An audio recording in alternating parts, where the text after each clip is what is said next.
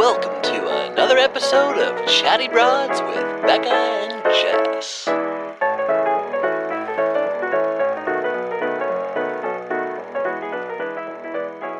Well, hello there, Good broads. morning. Good morning, good morning, good morning. How are you? I am excited. I'm excited too. I'm excited about our guest today because you told me a hot minute ago, you're like, she follows me. I'm like, we need to get her in the podcast studio because I want to have a great conversation. You know what was cool is I posted on my Instagram. I was like, what questions would you have for someone who's like in the adult entertainment industry and who's a mom? And it was so funny because everybody was like, oh my God, is it Lena the plug? Yeah. It is. Like everyone was DMing. So hi, welcome. So I just want to say that when you first DM'd me, I hadn't opened it yet. I could just see like the first couple lines of it. And I'm like, oh my God, she's inviting me to Frank's birthday party. This is so cool. I straight up thought you were just inviting me to his birthday because I know he's going to be too soon. And then I opened it. I was like, oh, she wants me to come on the podcast. That's like, no offense, that's kind of cooler. And yeah, last night you had posted that and my future sister-in-law texted me. She's like, are you going on Becca's? Yes. Yes, I am. Oh, that's so cool. That's all I have to say to that. Yeah, no, everyone was so excited. And actually, we've been getting requests for a really long time to have you on the podcast. So you should know that. yeah. You have your adoring fans. A long time. It's typically whenever we do a roundup, like, who do you want to hear on the podcast? Yeah. Okay. So yeah. I am curious why I feel like you have maybe it's because you did YouTube, but or do YouTube. I feel like you have a really big female fan base. Mm-hmm. I do. And I feel like a lot of them do come from YouTube. Like I feel like it's like 60-40. It was almost 100% male for a really long time. Sure. And I think like through vlogging and just like being around other female influencers who have a female audience, I got more women focusing on me, I guess. And then obviously like having a baby and then talking about being pregnant. I think that, you know, women are interested in that. So then they're like gathered towards my side. Yeah, because you have a lot of girl fans. It's cool. And they seem like really supportive of you too. Yeah, they're the most vocal. So I feel like I do have maybe a little bit more male audience, but they don't comment as much. They don't care. So there's like more behind the scenes. But okay, so how would you describe, by the way, how do you describe your own career? Do you say I'm a porn star? I feel like I thought about this so much more when I first started because OnlyFans wasn't even a thing. And so it was like I was selling nudes on Snapchat. Yeah, we'll get into all of this. So, but like now that I've been doing this for almost 6 years, I don't even like to go platform based. Like I'm sure a lot of SoundCloud rappers hate being called SoundCloud rappers because they're just rappers, right? Yeah. I would just say that I'm an adult content creator. Which encompasses the whole gamut because now you and Adam, you're almost husband, right? Yeah, I guess we're going to get married. When are you guys getting married? Well, I'm motivated to get married now because I'm like, I want to get pregnant again at some point. So now I'm like, oh shit, I got to get married this year so that I can be pregnant next year. So sometime this year we'll be getting married. I'm literally going through the same thing where I'm like, okay, we want to have more kids. Do we want to get the wedding done before we do that? Or after? Because I want to space them apart. Yeah. I want, there's all that time. You know how it is. You have all that time healing and stuff. So I'm like, how do you time that? But then also, I guess people are saying vendors are super expensive this year and next year because so many people are doing post-COVID. Catch-up weddings. Yeah. Oh, that makes sense. Oh, they know they can charge triple so because everyone's getting those COVID weddings. Exactly. So a lot of people are like, that's so expensive. So I'm like, do we just wait till 2024 or something? But then I've seen you DIY things really well. I feel like you can get your little army together and you can throw a really nice wedding because I saw your kids' birthday parties. They looked very cute. You might have to get an invite for Frank's because I said I wasn't going to do anything. And then this past week, I am going a little nuts. You can't resist. It's you fun. can't resist. Like an art project. It's so fun. It's just fun. I mean, It they don't is. care, but we fucking care. Yeah. Jess knows. I was like, do we have a full old-fashioned marionette puppet show? Do we need to do that? Is it going to scare him? Probably. Is he going to be scared, you think? Maybe. I Will don't know. he be terrified Does he by the want old Moana marionettes? there? Yes, he does. Oh my God, want so Moana cute. there. Ruth's reaction to her balloons. I think I watched that with my partner 3 or 4 That times. was really, It's worth really it. Just for that cute. one moment. It was so worth it. She was It just is. beaming. It was pretty so fun. We're going to sweet. not talk about porn. We're going to talk about your kids the whole yeah. time because that's what I care about. Okay, so anyway, so you guys are getting married probably sooner than later, so you can have a baby. Yeah, so I after. can have another baby. Yeah. Otherwise, I'd probably just wear the ring for 3 or 4 years and be like, we'll get married someday. Yes. Sure. Okay, did you guys plan Parker? Yes, we did. We planned Parker. We tried to get pregnant. It happened. I was like, I knew exactly when I was pregnant, before I missed my period because we really wanted her. Okay. We'll back up even further. Like you said, you're an adult content creator, which I think encompasses everything because you and Adam are now doing like a podcast. A porn podcast where we actually have sex with the guests after we interviewed them, which I know is so bizarre. No, it's such a good concept. Seriously, It's like oh my God. a marriage of our two worlds and fields. So yeah, because he is huge in the podcast world. Yeah, like he's just very good at it. No Jumper, in case you guys don't. That's what it. Yeah, That's his channel. And then you've been doing your adult content for a while, and also YouTube, and Instagram, and like because you're also like a mom influencer now. Yeah, it's so weird. I made that page originally just because I had like a bigger page that got deleted almost a year ago. It was like 3.5 million people, and I was very particular about what I posted, and I only post things that I thought would get like a lot of engagement, and they were super sexual, and I was just like, oh, I kind of just want to be like a regular person and post pictures of my cat. Yeah. And so I made a separate account, and then that ended up turning into the mom page, so I'm glad I made it. Yeah. But so anyway, you've been dipping your toes in a bunch of different fields. Yeah. But okay, I want to back up even further because I think what people are always so curious about is like, what was your upbringing? What drove me to this dark place? Yes. Yes. Because as you can see now, you're just in the pit of like despair and sin. So I mean, I feel like people are going to hear this story and be like, I did not expect that is how it happened. I mean, I went to Glendale High. I was in student government. I was like obsessed with I was like most spirited, just loved, I don't know. I loved school so fucking much. I know that's so weird. Like no one really likes going to school, but I did. Like my mom used to threaten me being like, you're not going to go to school today. That's the consequence. Yeah, that was my consequence. Okay. And I'd get so upset. But after high school, I went to college at UC Santa Cruz. I got a psych degree, did super well there. Loved it. And then I came back to LA and I took my GRE and applied for grad school and got into USC and was like, okay, you have a lot of fucking debt. This program costs a lot of money. You don't actually know if this is what you want to do or if you're just sort of following the steps in this linear way that everyone has told you. Like, this is the right way to do this, And so that was when I kind of like, was like, okay, this is probably like, even though everyone in my family was like looking to me because I was the first person in my family to graduate college, like this, they weren't born here. They're like came here and they're expecting a much better life for me. And I probably let them down in some ways. But yeah, I like didn't do that. I decided to just like nanny. I used to work with kids who have autism. So I just like worked with a family with kids who had autism. I was like a good person, a regular, like, stand-up woman, I guess. Stand-up citizen. Citizen, like citizen. I've never broken the law. Like I've always I like follow the rules too much. Like I annoy myself, And Adam has such a problem with it because he's obviously like been a rule breaker his whole life. He's like, you're the only one who's thinking about the speed limit right now. I'm like, no. But yeah, I just like started interning at this social media startup kind of place because I just wanted something different. They paid me way less than all my nanny jobs did. But I just wanted to be able to like grow in what I was doing and actually talk to people my age. I was like... yeah, that's the hardest thing about nannying. You're like, I don't have any peers or community just in my There's job. like very little stimulation going on. So I started working for this company and we would like basically help girls grow on social media. And through doing that, I kind of like figured out how to grow my own social media a little bit. What year was this? It was like 2016. Okay. Yeah. So 2016. And I think it like gathered like maybe 25,000 to 50,000 followers on Instagram at the time. And that was on the private.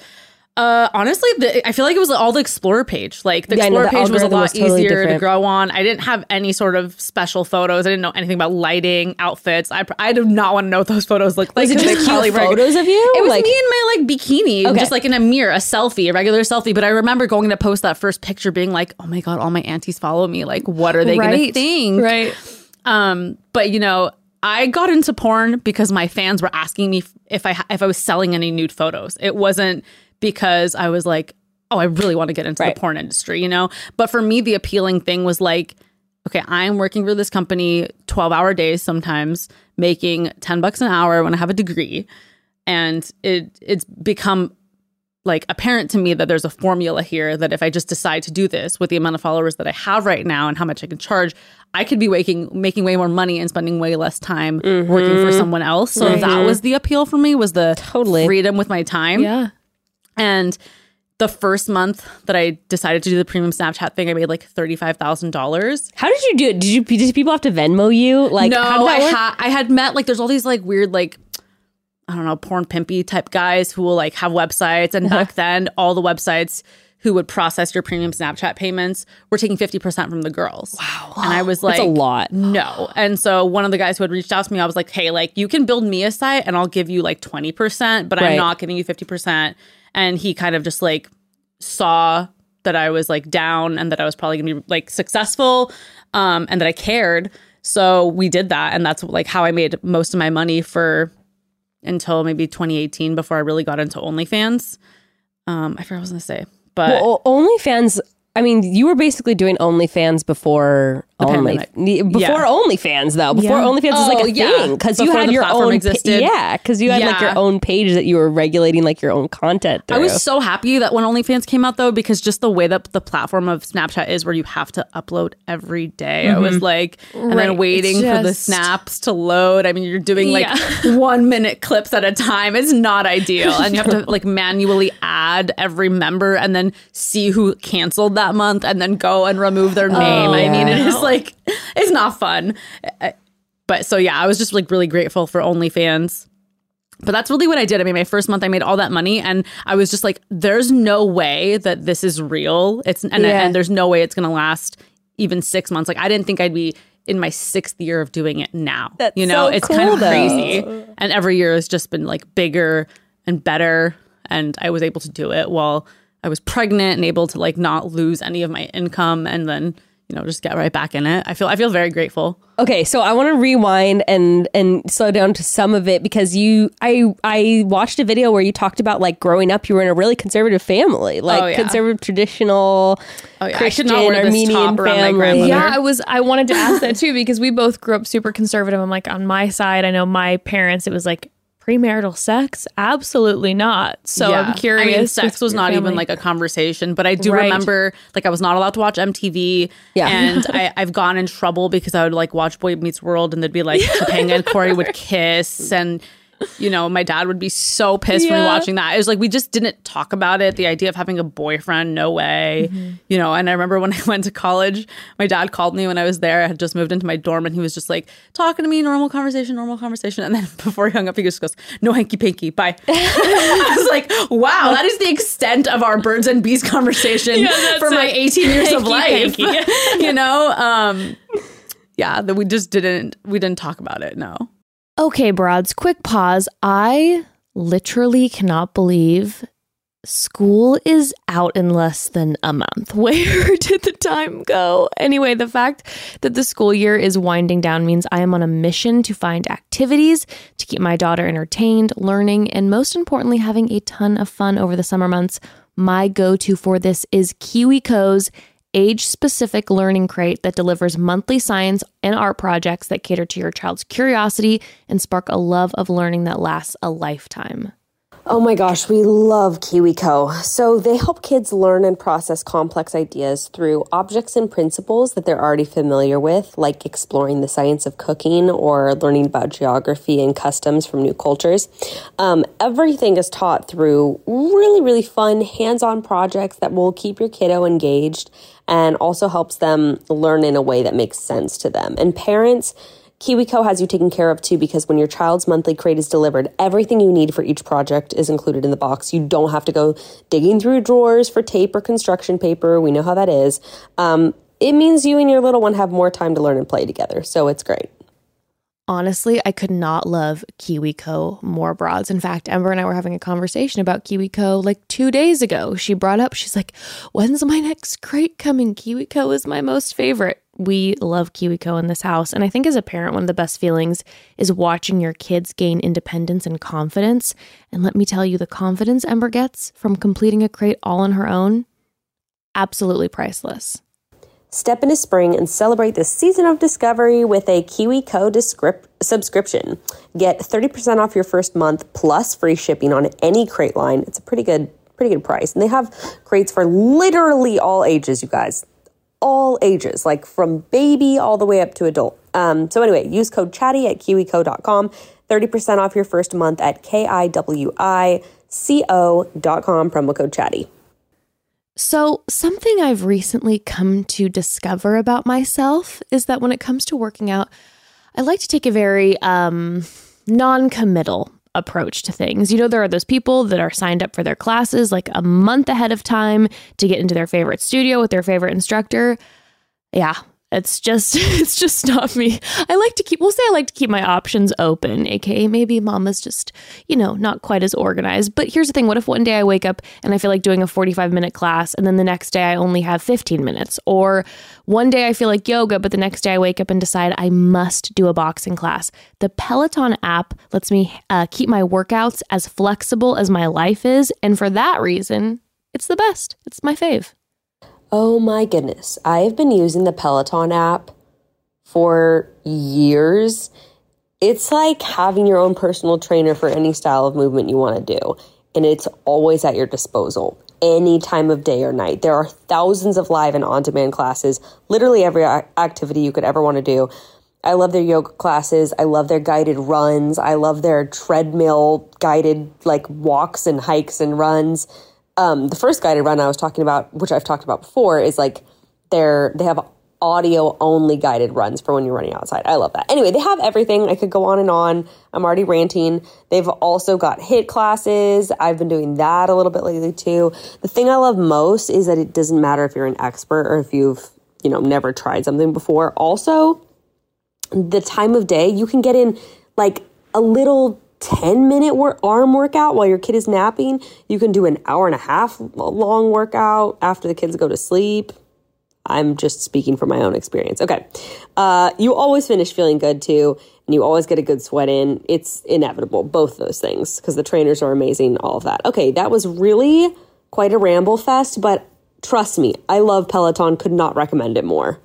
And it is no surprise that if workouts fit seamlessly into our lives, we're more likely to stick to them, right? Again, that's something that I'm really starting to realize about myself. And Peloton lets you work out in a way that works with your schedule. Right now is the perfect time to try out the Peloton bike or the Peloton app. The Peloton bike is actually now $500 less. It's the best price it's literally ever been. You can also get free delivery and setup. There are a lot more game-changing prices available on the original Peloton bike and the Peloton tread. Visit onepeloton.com to learn more. onepeloton.com. Okay, so that, and then when you went to, so were you sexually active in high school? Yeah, I lost my virginity to my first boyfriend when I was 16. Okay. And then had a couple other boyfriends after that. And then I went to college and I was I kind of just want to chill and not have a lot of crazy sex. And then I had a girlfriend for the whole time I was in college. Yeah. So I didn't have sex with any guys, after my first few months as a freshman. And then after we broke up, I would say I got my little hoe phase out. Right. Did my little slutty one night stand thing in LA. Well, so, okay, did you know that you were bi growing up, or was that kind of something that you never even really thought about until you got into this relationship? Because I'm doing my little research. So I was I was always open-minded. I think I had kissed girls during spin the bottle and things like that. Right. And then with my ex-girlfriend, it was we were best friends. We were very close. And I mean, when you go to college together and you live in the same dorm house or whatever, you're just sharing the bed. You're sharing everything. You're so up in each other's space. And we were just kind of I think we had gotten drunk and kissed, and then was oh, we really liked that. More than we thought we would have. And then our relationship really evolved. Interesting. Okay. So then after college, then you're in the job, then you decided to transition fully into, when did you take that leap when you're I'm gonna do this full time and quit my job? And do you remember that moment being big for you? I was so fed up with what I was doing, and I think I just booked the flight to New York and was I'm gonna do this. I went into New York and I met the guy who built my website, and it was a big deal for me. Yeah, I remember just being so pissed off about what I had to do on a day-to-day, and I didn't necessarily agree with a lot of the things that the company would say to me. And back then we would work with model influencer types, but they were always kind of like shady about, or had shade towards, the girls who before me were doing the private Snapchat stuff. And like, we wouldn't put them on the Instagram and we wouldn't promote them. And I just thought it was so backwards. And so I was really over it. And at that point I was like, okay, fuck it. I'm just going to do and be the thing that they hate. And they're like kind of, you know, ignoring. Yeah, they're probably kind of jealous too. I think that they now do OnlyFans agency type stuff. So really, yeah, I mean, everyone's trying to figure out how they can monetize on other girls doing OnlyFans. Right. You know, because that's the thing now. There's a lot of money in it, and it's like when you have an Instagram and you're promoting models, like their goal is to get brands who are down to be marketed. Like they want to find like the Bang Energies of the world, you know, and that's how they're going to make their income. But like, there's a lot more income in just selling yourself as the product, you know? Absolutely. And that's why like, I don't have to worry about brand partnerships. Like, it's nice when I get one that is down to work for me, with me, even though I have, you know, like my 18+ job, but you know, I can just rely on myself. Yes. How do you feel? I mean, I personally feel, and you would have more to say about this, but it seems like there's been so much more acceptance in the last couple of years about doing porn, about putting your body out there like for money online. And do you feel any kind of like, one, have you noticed that? And two, if so, do you feel sort of salty about like, wow, now like some of you people who were like hating on girls who did this are now you're doing the same thing? I don't feel salty. I mean, well, how should I say this? I guess if a girl was previously hating on it and then does it now and makes money off of it, that's kind of annoying. But there are like things about it that I don't like, such as, you know, not being honest with your fans about the kind of content that you're selling. That's one. And two, the other thing that pisses me off is that like the Tana Mojos and the Corinna Kops and these girls who are like very well known as influencers. Right. The Bella Thornes. Yeah. Like their Instagrams do not get deleted. Right. Because they are not seen in that way. And yeah, granted, they might only be posting like boob pictures on their OnlyFans and they're not actually having sex. Like, you don't know that when you go to delete my Instagram. So that's the kind of stuff that bothers me, is that the way people get treated, even though we all have OnlyFans and they're linking their OnlyFans and the porn girls aren't linking their OnlyFans. You know, it's like the rules are not the same for everyone. Right. And I've seen that with both your page and Riley Reid's pages Yeah. of like, and you're following the rules and guidelines that, I mean, and they're ambiguous, right? Like it's up to interpretation, but you're seeing that these other influencers are posting the similar kinds of bikini shots, you know, thong shots, whatever, cleavage shots. It's like, okay, well, I'm following the rules because I'm seeing these other people not get their stuff deleted. Why is my page getting deleted? Yeah, and it's like, it's on every platform. So I'm kind of like, I still get mad about it, but I'm just so used to it at this point. You know, I don't make money on YouTube. I've just been flagged enough on YouTube for my content that like my CPM and everything is just very, very low. My TikTok, I think, got deleted as part of like a sweep maybe because I had no violations. You know, I had so much content that was of me and Parker. So I'm like, you know, but there's no one you can talk to because they do not care. No. You know, they're like, you do porn, we don't care about you. Yeah. Yeah. And yeah. So, and they deny that shadow banning exists on their platforms. They just like, they have their language in such a way where they're like, you know, they have legal freedom, basically. Keep things ambiguous. Yes, exactly. And do things at their discretion. And it must come down to like someone on Instagram's, or, you know, that works for Facebook or Meta, their individual discretion, who must recognize you as, right? Like, well, I think the way that it works is that like you have to get a certain amount of reports before you get like a flag. Sure. And so if you look at, I have like 3 different Instagrams now since my main page got deleted, but for 2 of them, I have photos of, one is a photo of a heart and one is a photo of the concrete, because you cannot get deleted for impersonation if your default photo is not of your face. So I'm like, because I got deleted for impersonation. So at this point, I'm like, what? I am just being targeted. So wild. Yeah. Because it's like the violation is not about the content I'm posting. So I'm like scared to even talk about it because I'm like, is this going to bring on more reports for me? Sure. But yeah, it's like, it's crazy. Because I do know when content gets flagged, you know, an actual person has to review the flag. So then that makes me wonder, like, does that actual individual like think the content is bad? or like knows who you are and then is like, oh, that's a porn star. That no. Yeah, maybe. And it's like the crazy thing now is that Adam and I have this OnlyFans podcast. And so we get the same set of photos sent to us to promote when an episode drops. He can post the photos. Wow. I cannot post the photos. Whoa. If I share his photo on my story, I get it deleted on my story, but it exists on his page. And I'm not trying to say like he should be reported, but it's just like we're treated very differently for the same exact thing. And I mean, you see it with like everyone. Yeah, you see a lot of times where the photographer will get to keep the photo up, but then the model gets their photo deleted. Or like I've reposted a photo from that a photographer posted, and then my story got a violation, but then the post is still up. And I'm like, And I believe they know that these problems exist on their platforms, but they just don't know how to address them. Like, what is the best way to address these issues? Well, what's the solution? In their defense, like, what is the solution? I don't know. But they have to figure out something. I'm like, please figure it out. Okay, did that affect your business significantly, having your Instagram deleted, would you say? I was curious about that. It's hard to say quantitatively because like there was such a huge spike in the income for during quarantine, like in an outrageous way. And it was like I was pregnant when that was happening. And so I was like, oh, is this happening because I'm pregnant? Like, am I getting all these like fetish people? But no, I think it was just like all across the board. Numbers were way up. Everyone was inside and everyone was watching porn and entertainment was up. Bored and at home. You know? Yeah. So there was like a dip, but it was also a dip in the same time that everyone was leaving their houses and the stimulus checks ran out and things like that. Whether or not I have my Instagram, I'm financially like I'm okay because I have, you know, a certain amount of subscribers and stuff. But I feel bad for the smaller creators where that is everything to them. Like their 10,000 or 15,000 followers or whatever they have on Instagram or social media. Like that is the difference between whether or not they can pay their rent. Yeah, that is wild. Yeah.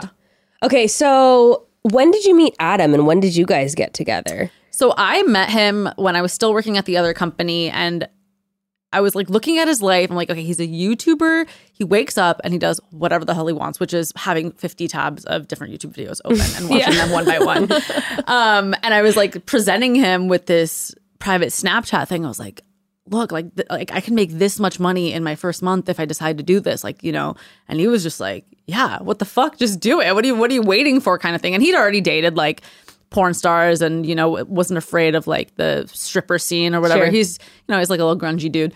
But yeah, so I guess I just needed that little push from him to do it. And back then when I did start doing the private Snapchat, I was literally taking pictures of my boobs in the shower. Like it wasn't anything serious. Yeah. Now but that's why people liked it though too, right? It's like, I remember the private Snapchat thing. It seemed like there was appeal because it was a very peek personal, into your intimate it's like world. very sneaky, you know, and you are taking like individual pictures for someone and sending it to them on Snapchat. It feels like, they're like, this is my girlfriend. exactly. Very girlfriend experience. We're in a relationship. Yeah. But anyway, sorry, I interrupted you. So you're saying... fine. So that was like 2016. Yeah, that was when I left. And then he was like, this is before what, you know, YouTubers would call the adpocalypse on YouTube. He was like, we're going to make you a YouTuber. Like, you're hot. You can do this. And he was like, I'm going to manage you. I'm going to help you out. And then, you know, we figured out that that's not actually going to work because you can't always make money if you're a hot girl on YouTube. But like, he tried to kind of lie in the beginning of our relationship and be like, oh yeah, I'm going to manage you. But like, it was his low key way of saying like, I'm down for this sort of situation. And God, I can't believe it's been like 6 years with him now too. But yeah, just he like encouraged me to do the YouTube thing and vlog, and I actually had a lot of fun with it because I used to write a lot, and I don't write anymore. But when I was vlogging, it kind of felt like what I was getting from writing is like processing my thoughts and kind of like, you know, I didn't care who was listening or what they were thinking about what I was saying, but it was just the act of doing it that was really nice. And I would never want to go back and see any of them because I know I've like cried and looked terrible and you know. But I'm kind of glad that I did that. Yeah. It also helped me become really comfortable on camera. Right. Yep. Which then leads me to my next question, which is at what point, because now you're doing it all on OnlyFans, right? You're doing, not doing it all, but I mean like you're doing scenes with you and Adam, doing threesome scenes, doing scenes with girls. So like at what point did you make this transition from just doing little solo shots and like you said, pics of your boobs in the shower to being like, okay, let's do more like traditional like porn content. And like, I'm interested in that trend, and also like having your relationship, the sex from your relationship be also part of the content that you're selling. Yeah, I mean, in the beginning, it was like me and him would be playing around and he would like film me because it was fun. And then I'd be like, oh, I can use this. Like, that's cool. Right. And we used to like go out and just have spontaneous threesomes all the time anyways. We were kind of like always down. And then we ended up having a threesome with a girl who also did private Snapchat. So we were like, after we had already started, it was like, oh, we should film this. Oh, we should sell this. And then I was like, I just made like 20 grand last night. And I didn't realize like that was a thing that I could, Collabs. make better content and make more money. And now it's just like the standard because, there's more people doing it. It's more competitive. Like your content should be good. But it sort of just happened in that way. Yeah. Interesting. Yeah. You're like, oh, I can really monetize this aspect People want to see this. My life. Yeah. Okay, so then you started, when was that? Do you know? That was like 2017 probably. And I guess I didn't like do it more often because there was just like less people who were doing it that I was aware of, because a lot of the girls who did private Snapchat, like they were just doing solo content. It was just them dancing around in a bikini, masturbating, whatever. But now, when I go on Twitter, I have like almost everyone muted. I'm sorry, guys. Otherwise, my whole feed is just porn. But like everyone is doing like collaborations in the same way that like you guys might collaborate with another podcast. Mm-hmm. That's the way to grow your following and all of that kind of thing. Same idea.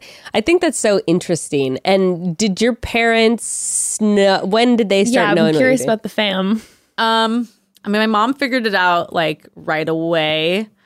And my mom is just like a very anxious, fearful person of everything. She was like, he's gonna break your heart. Like everything was like a worry to her. Whereas like, why worry about my heart being broken? Like there's a big chance my heart would be broken in my life. Yeah, you're like, it's likely to happen just in general. Yeah, and then I think her thinking was like, oh my God, this is bad. You're gonna become a drug addicted person and you're gonna die under a bridge somewhere. Yeah. But there's Kim Kardashian and she, look at her, like it didn't hurt her career. And so she would kind of flip flop back and forth. And I think now she's definitely like come to terms with it. And we don't talk about where I'm going when I leave the house so that she can watch the kid. It's just kind of like, I've worked today is all I say. Right. And she'll always say like, your makeup looks really pretty, your outfit looks really pretty, but we don't talk about anything more than that. With my dad, I have really no clue what he knows at this point, because we just don't talk about it. There was like a period of time, maybe 6 months, where he didn't talk to me. And as far as I knew, he was just upset that I had even an Instagram. And he heard I was doing bad stuff on YouTube, which is like, if you think I'm doing bad stuff on YouTube and YouTube's terms of service don't allow anything that's actually, XXX, like, well then, how would you feel about what I am actually doing? Right. And I do think if he knew, like, he would find comfort in the fact that Adam is my only male partner and yada, yada, yada. But we just don't talk about it. Is he just kind of older too, where he's like, you're on the YouTube and you're doing bad things on the YouTube? Family, it's like, I think I've heard my dad say like, oh no, don't tell the therapist anything. Like sharing your personal private information. You just don't. And I've always been an oversharer. Like I just don't care. I'll talk about what happened to the bathrooms this morning. Like I just share with everyone things that people don't want to know. But with my family, that's good when you're a social media content creator. Like, fuck it, everyone can know my business. People are watching me to know my business, you know? But so that's like the kind of thinking that he's coming with is like, you don't tell it. Like, I don't know. I think with my family, they think that we live in like a town square where everyone's just walking around Bridgerton style and just like whispering about everyone all the time. Yeah. Did you see? And like, I don't really feel like it's like that, you know? Like when my parents have said to me in the past, like, you really embarrassed us. I'm like, who's us? Like, what's going on? Like, what are you talking about? You know? Right. But I think it's just like the general Armenian community, which... Yeah. I mean, I think it's good to put yourself out there because then what can people gossip about if all your business is already out there? Yeah, I don't care. I mean, I still, though, when I go to like a bank, I try to avoid the teller with the Armenian name because I just like... I just don't. I don't know. Maybe they instilled that in me where I'm like, oh, I don't know. I feel like you're my grandma. I feel like you're my auntie. So like, let me try to find someone else to talk to because they're gonna want to know what I do for a living. And why you make it so nosy sometimes? You're so wealthy. What do you do? Straight up, and I'm just like, I married a rich guy. Like I just fucking lie. I'm a dentist. I have come up with tons of stories. The banker is nosy. They are. The last time I was at the bank, like I was like cashing a specific check, and like they were asking, I'm like, am I obligated to tell you what? Can I have my money? Can you not just like? I know, like, they're really, and I think part of it is like they want to know so that maybe they can leave their bank job and figure out what you're doing. But I'm just like, the good thing about OnlyFans being really popular now is with a teller who asked me last time, I was just like, OnlyFans, and that's all I had to say, and he didn't ask any questions. He kind of just knew, right? Like, all right. Okay, that's why. He's like, I'll be looking you up later. Yeah, probably. He's like, take note of the name. I hope he subscribes. Thank you. Yeah, I mean, actually, on that note too. So with your parents, actually, no, this is related to money. With your parents, like, it was never like, oh, how can you afford to buy 2 houses? Is that just kind of something where like, because I know sometimes my parents are like, I'm not even going to ask. I don't even want to know. They don't want to worry, so they just don't ask you. I just don't want to know. Or like, I don't want to know something that might hurt me or might make me uncomfortable. I mean, I think too, when I was buying my house, the first house we got, my family never lived in a house that we owned ever. You know, we've always just rented my whole life. So I think like they were proud of the fact that I was going to be buying property. But my dad is really great in that he's never tried to be super nosy. He just like parents from afar and like lets me do my thing. Yeah. He's just like, I just hope you've crunched the numbers and this is okay for you. Like, but without saying like, it's never condescending. It's just very nice. It's very casual.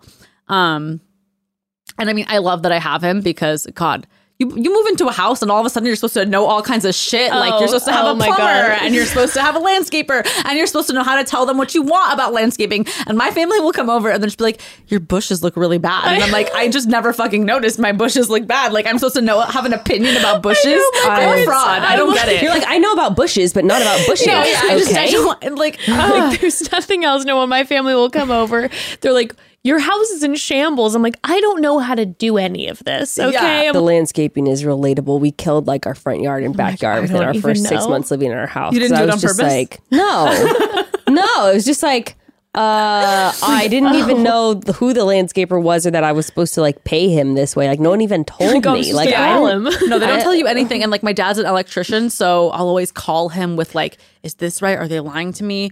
And he got so pissed because this guy fucking charged me $2,000 for something. And he was like, how long was he there? And I was like, 2 hours. He was like, you need to ask him how long he left. I'm like, okay. He's like always mad that I'm fucking shit up. Like I'm just supposed to know these things.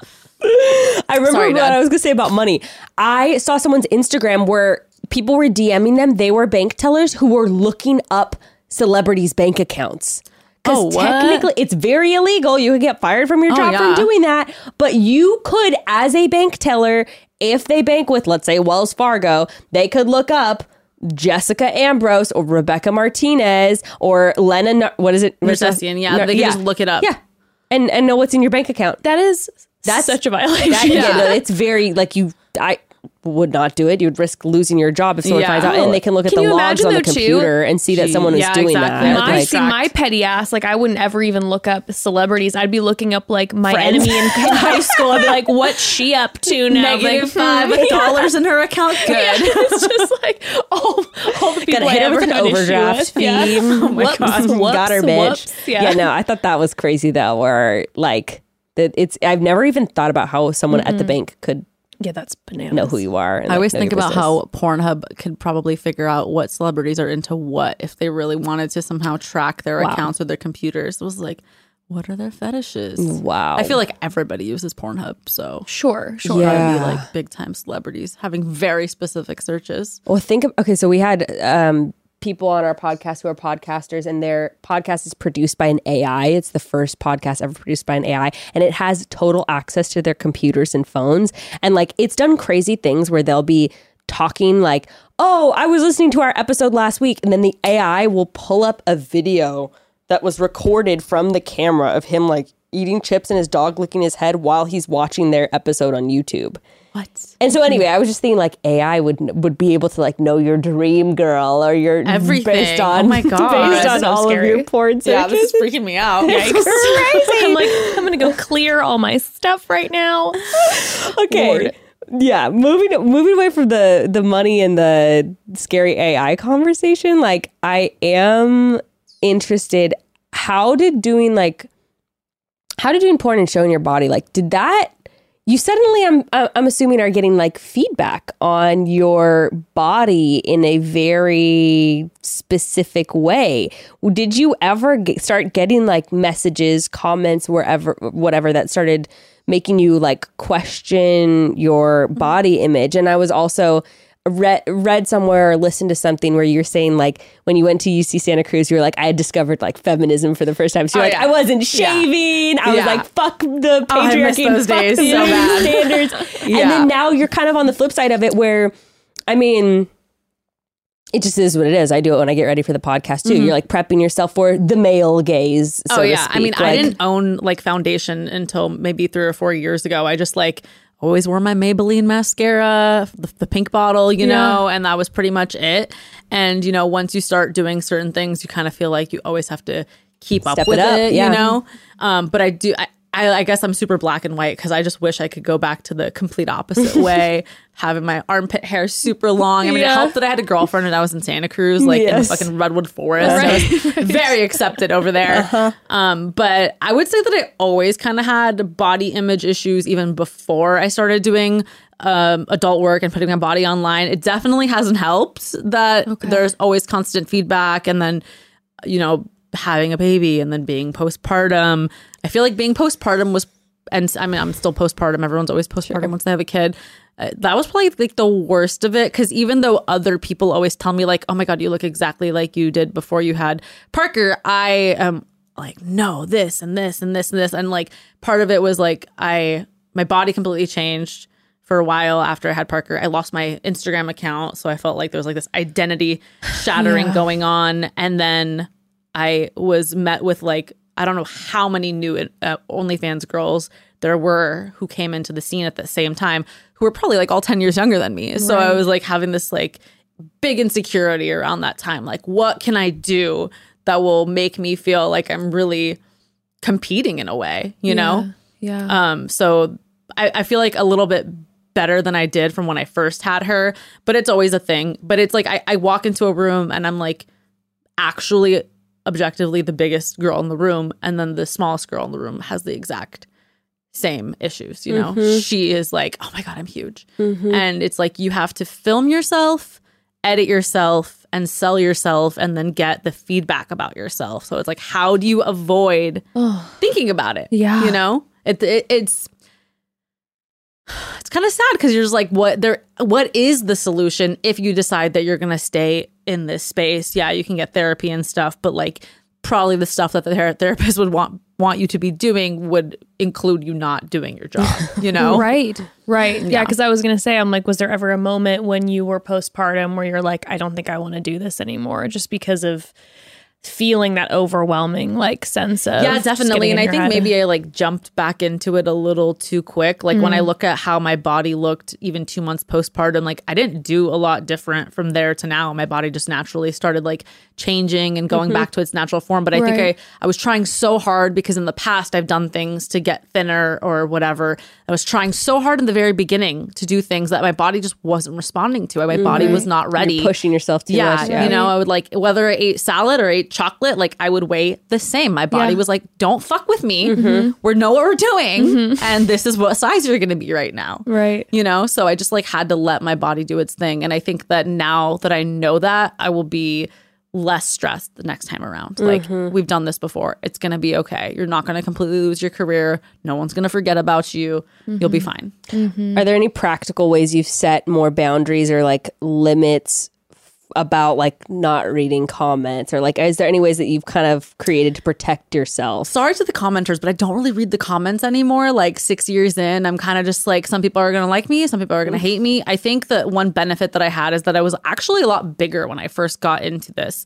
Like I was, you know, a thicker girl, and people really liked that. So I I had some give, I guess. But yeah, I don't really read the comments anymore. And then for my photos, like I'll take my photos and now I will send them to someone to edit them. I don't want to look at them because then I'm going to sit there and try to make 8 different Botox appointments for the next 2 years. Like that's scheduling it all in advance. Like I'm not down. It's just not going to make me feel better. You know? Yeah. No, that's a great idea. It's just like knowing yourself to know that like, I mean, I'm like, I do the same thing. I'm just zooming in. All of a sudden, if you leave me alone with my phone, it's fun. And my photos are my husband because my husband is really the only one who will take pictures of me. And I'll open up his photo album and all of a sudden I'm like 2 hours later, like down a spiral hole. Like you said, I'm like all the appointments made just so in my head. I think I got like 3 or 4 different surgical consults in November and December for surgeries that I'm not going to have anytime soon. I just like really had to go talk to these doctors to see what they can do about my body. And they were like, well, do you want to get pregnant again? And I was like, yeah. They're like, then don't get a fucking breast lift. Like, what are you going to do? And I'm like, oh, you're right. Like I was just in this...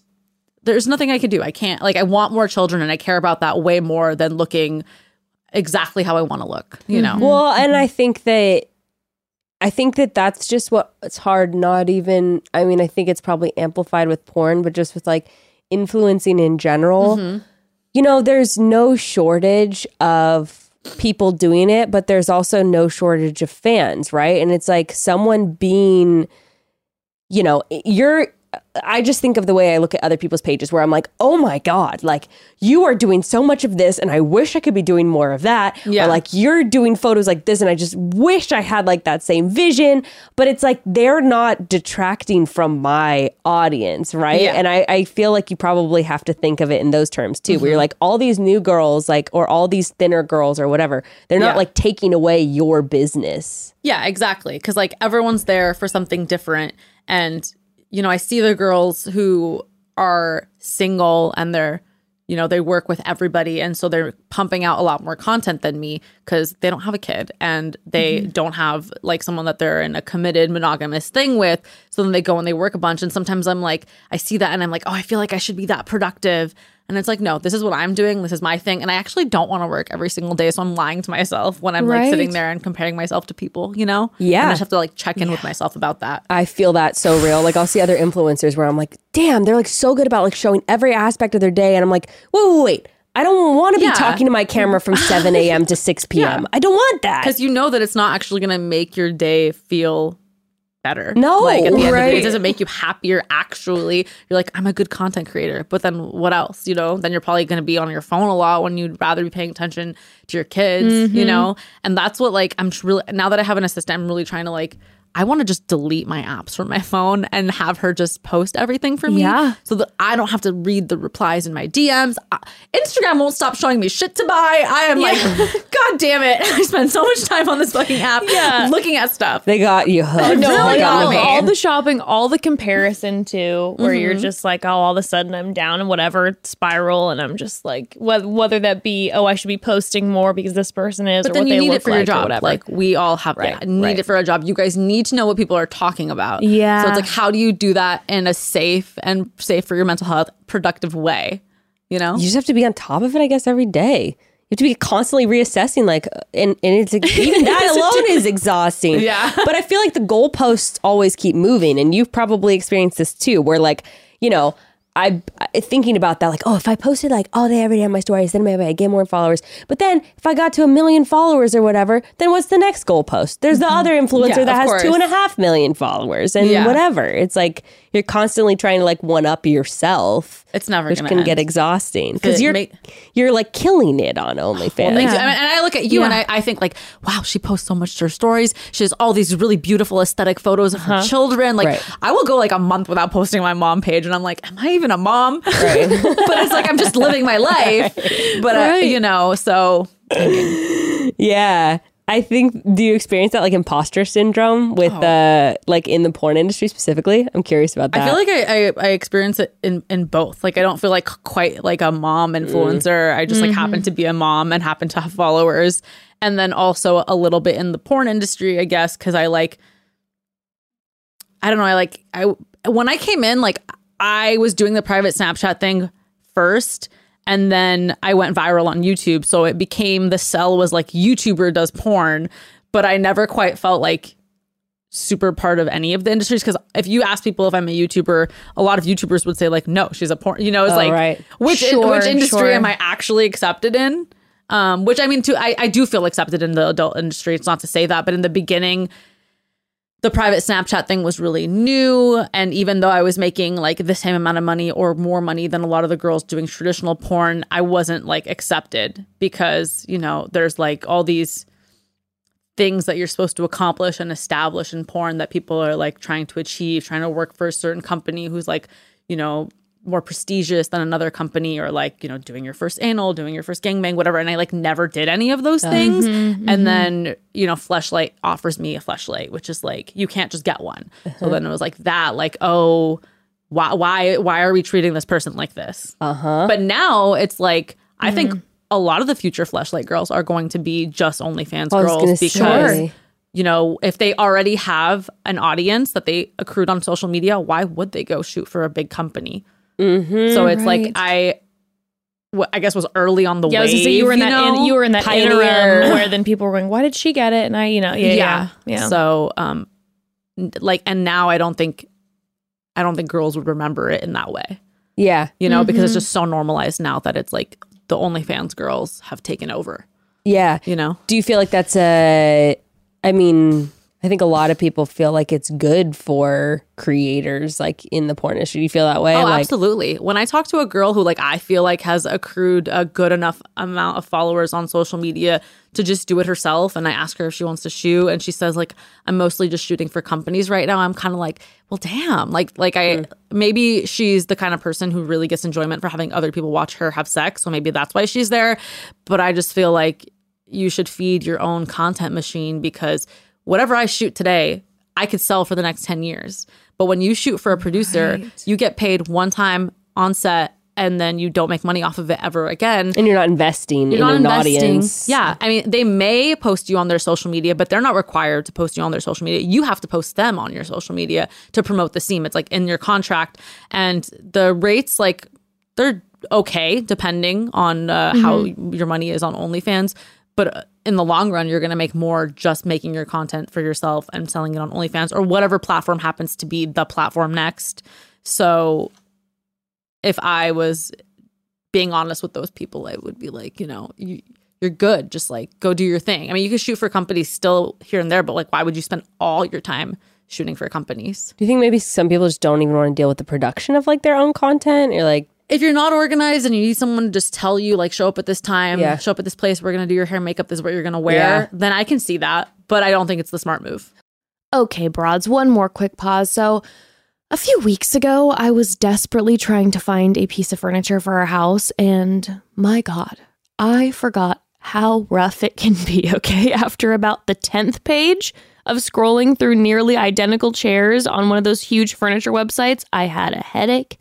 I was in a bad mood, and I didn't even want the chair anymore, okay? I was ready to give up that easily, right? Then I remembered that the perfect solution for furniture shopping already exists, and that is Article. Oh my gosh, Article makes furniture shopping like 1,000 times easier because they combine the super curated experience of shopping at a boutique furniture store with the ease and simplicity of shopping online. And instead of just like, oh my God, browsing page upon... Sometimes you'll type in like, I'm looking for a coffee table, and you will get literally hundreds of result pages when you're on certain websites. But Article, you are not browsing aimlessly. You can shop with confidence, knowing that everything on their site is going to mix, match, and pair perfectly together because they have a team of designers that focus on just a few cohesive design aesthetics like mid-century, industrial, Scandinavian. They've got the perfect pieces for every design style. I have legitimately ordered furniture pieces before that have delivery times as long as 6 months. That is so wild and somehow became the standard. But with Article, all in-stock pieces are delivered in less than 2 weeks. 2 weeks. And shipping is even free on all orders over $999 in the US and Canada. Article is offering our listeners $50 off their first purchase of $100 or more. So to claim, visit article.com/chatty. The discount's going to be automatically applied at checkout. That's article.com/chatty to get $50 off your first purchase of $100 or more. Broads, if you're looking to switch up your beauty and wellness routine to be a little bit cleaner, a good place to start is with the things that you use every single day. And for a lot of us, that means makeup.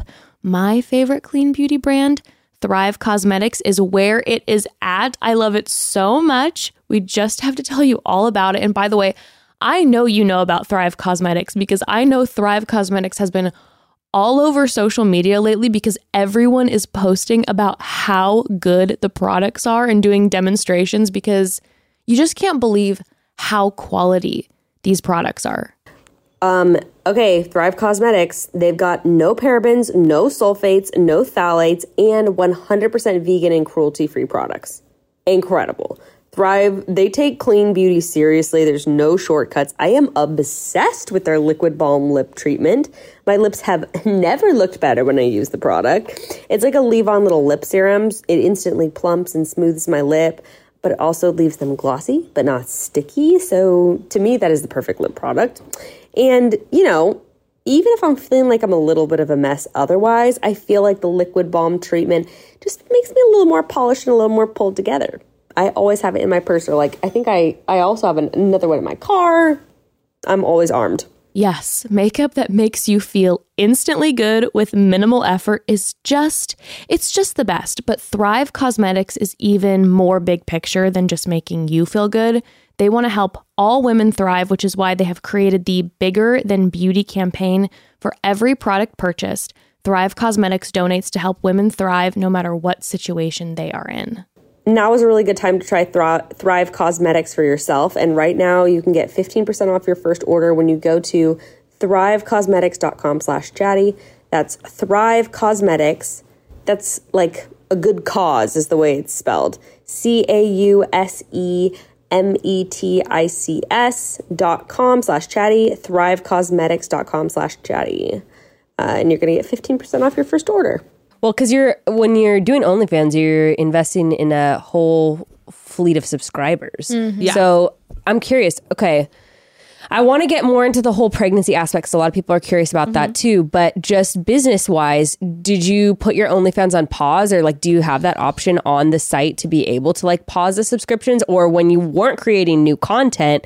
Or did you batch content? How did that work? Wait, throughout when I was pregnant? Yeah, and when you took time off, like postpartum, like did you batch content so you're releasing still new content in your OnlyFans, or did you still have just subscribers rolling over with no new content on? So the platform? I would like recycle content because like if I had a scene from 2017 and you only subscribed in 2020, like there's a huge chance that you hadn't seen that scene. I did try to film as much as possible before I had the baby, but it was like pandemic, like no one was really working with each other. And I think I took like a dip, maybe my first 2 or 3 months postpartum. But then as soon as I started shooting again, it just like my fans came back kind of thing. But I think the way to do it is to just have like a good backlog of content and try to create as much as you can while you're able to, which like I'm working a bunch this month, so I could take 2 weeks to travel next month, you know? Yeah. And you don't actually have to have like that much content. Like if you're releasing a scene every fucking day, you're a workhorse. You're crazy. Oh, no, my that's- vagina would die. No, I'm like, every day. I'm And like, I would oh probably my start to God. hate it, you know? Yeah, sure. I shot 6 scenes last week, which is like a lot of scenes for me. But I had fun every single day. I didn't dread it. But if I did that like every single week, I would probably start to be super over it. It's exhausting. I feel like you could get burnt out easily. But that is cool because even if you hadn't created content planning for the leave, hypothetically, you could take 3 months off and not post anything and you'd lose subscribers, but you'd still have income. Oh, yeah, and for like, sure. that's so much freedom Absolutely, yeah. in your career. Yeah. I'm like, I don't need to like figure out how long I could have my postpartum period be. I don't have to worry about going back in 6 weeks. Like, Right. I can do whatever I want, which is like just really nice. So much freedom. Yeah. Okay, now with pregnancy, this is something people are always curious about because they're like, people get very weird about like, did she shoot content or did this person shoot content while they were pregnant? Which is really interesting. I did. I'm not sure. It's a strange, like, what's the implication? Like your unborn child is part of the scene. Like it's very strange, the implications of why people read about pregnancy fetishes, and it's never about the fact that there's like a baby inside of you. From what I understand, it's like you are just like the epitome of woman. Yeah. You're curvier, you're fuller. Even Adam has commented to me like, oh, I love your pregnant face. It's like very youthful. Like I had more fat in my face. I was just glowing. And I feel like that is part of it. And like if someone had ever tried to buy like a custom pregnancy fetish video from me and be like, rub your belly and talk to it, like I wouldn't do it. I'd be like, this is crossing the fucking line for me. And towards the end when I was super pregnant, like I did film a couple scenes, but I literally tapped out. I was like, I cannot fucking do this anymore. I'm a big woman. I'm tired, man. Oh my God. But even now, like people are like, oh, you're gonna regret this after you have your baby. And I don't regret it. Like I think I will do my next pregnancy the same. Like I will probably respect myself a little more in the sense that like if I am too tired to shoot, I'm not going to push myself to shoot. But I don't feel like there's anything wrong with it. No. Also, when people say like, oh, how do you feel about the pregnancy fetish? I mean, people fetishize all sorts of weird shit looking at your photos on. I mean, I'm sure people are jerking off to my pregnant photos on Instagram. That doesn't mean I'm not gonna post a pregnant photo. I can't control what other people do with that content. Yeah, I mean, I see it with like, oh, I can't believe you would put your daughter in a crop top. Like you're sexualizing my daughter in her crop top. That's you. That's like she's wearing a fucking butterfly tank top. Like leave her alone. I'm not gonna let weirdos dictate how I live my life. Like I'm not gonna not go to the beach or the pool with my kid like in a swimsuit because someone might be I don't want to go about the world that way. And if that's what you want to do as a parent, then, you do your thing. Yeah, but if that's the person always who's think in that way, like that's a kind of a shitty way to be thinking all the time. Just like major anxieties about like just normal things. It's exhausting, I think. So what point did you stop shooting content in your pregnancy? Or was there a point where you like definitively were like, I'm out? I just stopped scheduling stuff, and I think that was probably like, I probably shot my last scene in like the 8th month, but I remember it was like a threesome. And something really weird happened, which maybe you guys experienced this too. All of a sudden I had a gag reflex like a month into pregnancy. I'm like, why can't I give head anymore? So that was one of the more unenjoyable things. Jess, you seem like you know. Oh my God. It traumatized me because I like to pride myself on I love giving head and I feel like it's something I'm good at. And all of a sudden, it wasn't right away for me in pregnancy. The second I started my second trimester, I remember going down on my husband and all of a sudden I was like, your throat's closed up. Like he doesn't go anymore. Do it. Yeah. And I was dreading. I'm like, is this who I am now? Like I was so scared it was going to last for forever. Yeah. I've actually seen like one of the girls that I know in the industry tweet, like she got pregnant for like 8 weeks. She didn't even know she was pregnant at the time, but she figured it out because she all of a sudden had a gag reflex. So I'm like, this is not just me. It's not just you. This is something that's happening. So like, there was things about what was going on with my body that made sex less enjoyable, but I was actually really horny. I was really wet, which I could not say that for like postpartum up to a year. I was like, ugh, am I ever going to like sex again? But I feel like that has more to do with the fact that like you don't really have the energy and the space to get horny. You're just like taking care of you're overwhelmed. So many things. So tired. Yeah. Well, that is something that I also wanted to ask about, which was, how did you navigate, one, like you said, the postpartum libido shifts? Because, I don't even think it necessarily has to do with biology sometimes. It's just circumstantial where you're like, I didn't have to worry about this shit 10 months ago. And now it's my life. I'm covered in spit up. I'm leaking. Yes. Like, I just don't feel sexual. So, how did you deal with that when you're like, did you feel the pressure of like, this is my job. I got to get back into this? A little bit. Like I would try to just avoid going on Instagram because it would give me this like FOMO and like everyone's working and you're not. And so at that point in my life, I was really trying to like fix my relationship with how I use my phone because I was just noticing how much it affected me because like I do have the financial freedom where I could not work for the next year if I wanted to. So I didn't really need to be like worrying about it, but I was putting the pressure on myself. It wasn't coming from anybody else. And my fans wanted like more and more and more content from me, but I just like wasn't ready. I did start shooting like 3 months after. But like, you don't feel hot. You're like got breast milk all over yourself. Yep. And that's when I had the idea of like, okay, I really need to create like a separate space for myself where I can go and be this hot fantasy woman. Your alter ego. Yeah, because when I'm at home, it is the last thing that I feel like. I don't feel sexy. There's kids shit everywhere for me to view. It's getting in your head, yes. Yeah, and like my breasts are no longer like just something for sexual arousal. They're also like something that is feeding someone. So I get to like switch. I get to go like turn that part of myself off and then go to my other house that's my basically porn studio and like be that person and not have to worry about being a parent and then come back. I think I need another house just for having sex. I know. That would be good. A little dungeon for yourself. Because I experienced a little studio dungeon apartment. Yeah, even now, like I experienced that like in our own house where it is straight up like, you know, you'll be getting it on. You're like, see the children's book on your nightstand, and then you're like, Oh no! I literally had a Lego get stuck in my ass crack last night. I was just like, we're having sex. It's so great. And all of a sudden, I'm like, what did you do? I'm like, did you just put something in my ass? Like, it was a Lego. I'm like, well, I guess we're done. I mean, there's got to be some little secrets that people have written about of what you can do to make your house feel sexier after kids, but their shit is just everywhere. I know, and especially, do you co-sleep?